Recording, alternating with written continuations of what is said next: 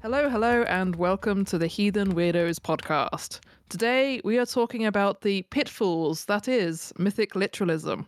What is it? How do you avoid it? What's so bad about it? How the heck do you navigate it? So, to start at the top, Mythic Literalism is the idea of taking myths literally, quite simply. How that manifests in heathenry can be interesting, and ultimately, it's a case of being aware that the myths, here the Norse myths, shouldn't be considered 100% having happened. At its worst, mythic literalism is essentially science denial. It's the idea that Jormungandr is literally encircling the earth as we speak, or that everything you see was built from the skin, flesh, blood, and bones of Ymir. Now, if you've been listening to the podcast for some time, you might be thinking, okay, so where's the line?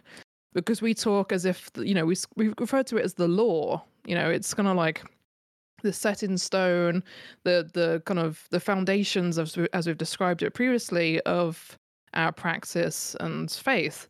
So how far do you take using this to inform your practice?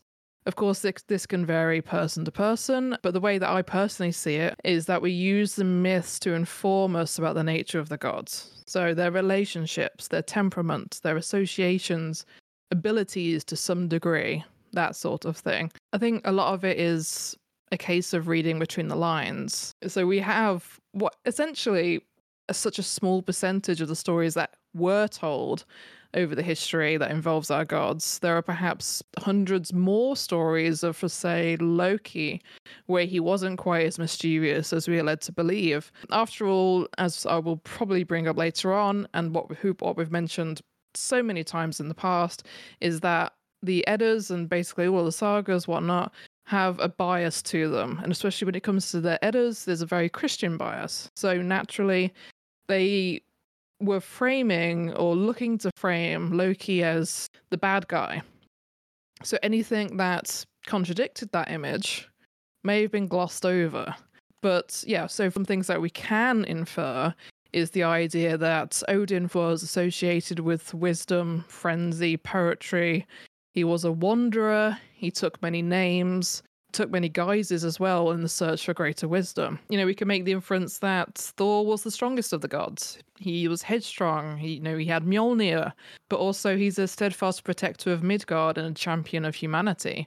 He's an everyman god, and I appreciate that.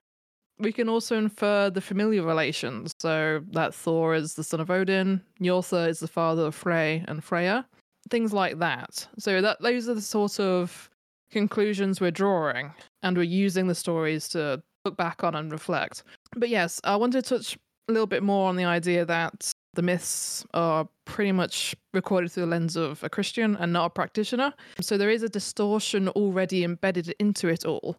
We don't know ultimately what was changed by Snorri et al. We have to look back on all of the stuff we use to inform our practice with the idea of, okay, so what could have been changed? What might have been exaggerated? For instance, we know that Snorri may have been using quite a lot of creative license when he was describing Hell's realm. I did touch on that briefly in the Hell episode that I did recently. Like the idea of the hunger and famine and stumbling block and sickness bed, and, it seems very over the top. So it might have been some additions added by Snorri to make it more in line with the Christian idea of hell, 2 L's. But we can perhaps look at the idea of hell being cast into the realm by the gods as being at least partially representative to the way death and maybe the goddess's health was seen by the gods. Death, after all, is a very foreign idea to immortal beings. So they might have cast her out of fear, or how completely different she was. And to kind of carry on this idea, the Hovermole was not written by Odin. I've seen that a few times. It'd be fun if you did, but there may have been words of wisdom passed down the generations, and that's probably what they were. Each verse or section may have had a separate story attached to it, so it's been lost to time. We really can only guess.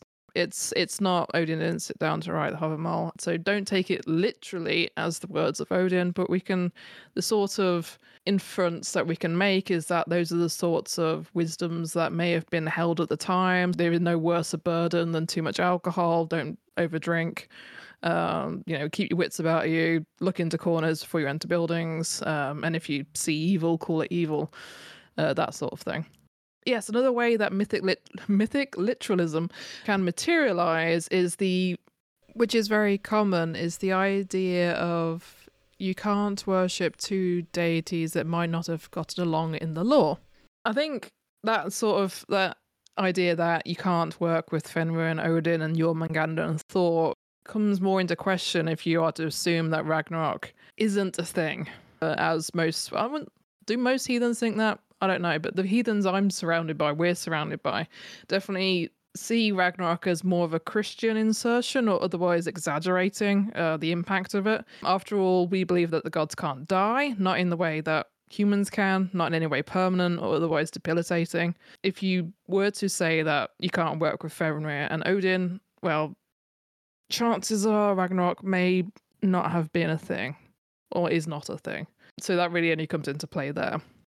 It feels very poetic as a concept. It's almost like a storytelling device.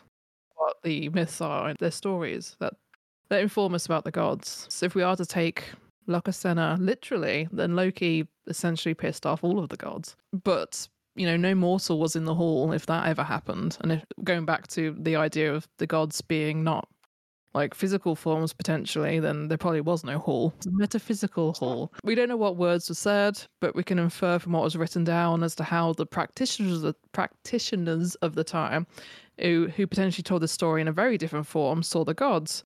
What they may have been associated with, what stories have potentially been lost, and the exchanges that are made give us some more insights in terms of the relationships between the gods, which we've covered in quite a lot of detail in other episodes. But the idea that Njortha wasn't fussed one way or another about Freya having slept with all the gods and elves in the hall, which is interesting, and it's gives us insight about how, for instance, the Vanir might have been seen as these kind of symbols of sexual empowerment. But again, it's a lot of inference. It's looking between the lines. It's a lot of, okay, this is mentioned briefly. What can we say about that? It's about reflecting and analyzing the texts that you read with a critical eye. And I know ultimately this topic is quite difficult to get your head around. As we said before, we refer to the myths as the law. It's innate to our practice as heathens. But, and this is the crucial bit, we shouldn't consider the law sacred. As heathens, we don't have a Bible, we don't have dogma. And we shouldn't treat the Eddas as this beacon of truth. We should question them, we should analyze them, and we should break them apart. Completely. I guess I wanted to also touch on how mythic literalism presents itself in other traditions. Namely, the most obvious one on the top of my head is the Hellenic tradition, in that mythic literalists take the idea that Zeus was, not great in many aspects. Think about why Zeus was said to have many children from many different women, to secure the godly lineage of some important historical figures. There was a political motivation behind it, and we do see a similar thing happen with Frey. And Snorri, damn you Snorri, particularly dips into this in the Heimskringla, namely making the gods mortal and giving them human offspring, who would be the kings that reigned in Scandinavia. So long story short, we should take all of the stuff that we read with a critical eye and think about the bias, the motivations, and the reasoning behind the stories. There is Snorri, I'm not going to say it again. He wrote with political leanings. He was very much a political ladder climber person. He wanted to use the stories that he had been told as a child and, been passed down the generations to further the political campaigns, if you will, of some important figures. So of course he was going to make the gods human and tell all these stories that said they had loads of children, and these children grew up to be these great heroes and they became kings. These kings had a godly lineage that, passed down. They're fantastic people. So yes, mythic literalism is something to be constantly aware of. Reflect on how you approach the stories, how you read them. And I think that's basically it. Yeah, if we carry on, it would just be me going, oh yeah, and this bit. Cool. Right, so don't forget to weave the connection between the like, subscribe, and bell button to stay up to date on our latest episodes.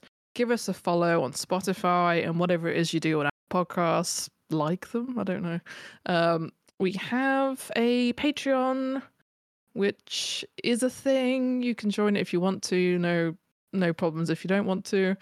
We have a Discord server. It is free and always will be. We hang out there and talk about things, mostly Ms. Marvel at the moment.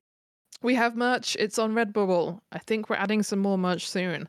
We post big episodes every other week and coffee breaks on Wednesdays and lore deep dives on other Wednesdays and other things that I will keep my mouth closed about because I don't know whether we will have released them by the time this episode comes out.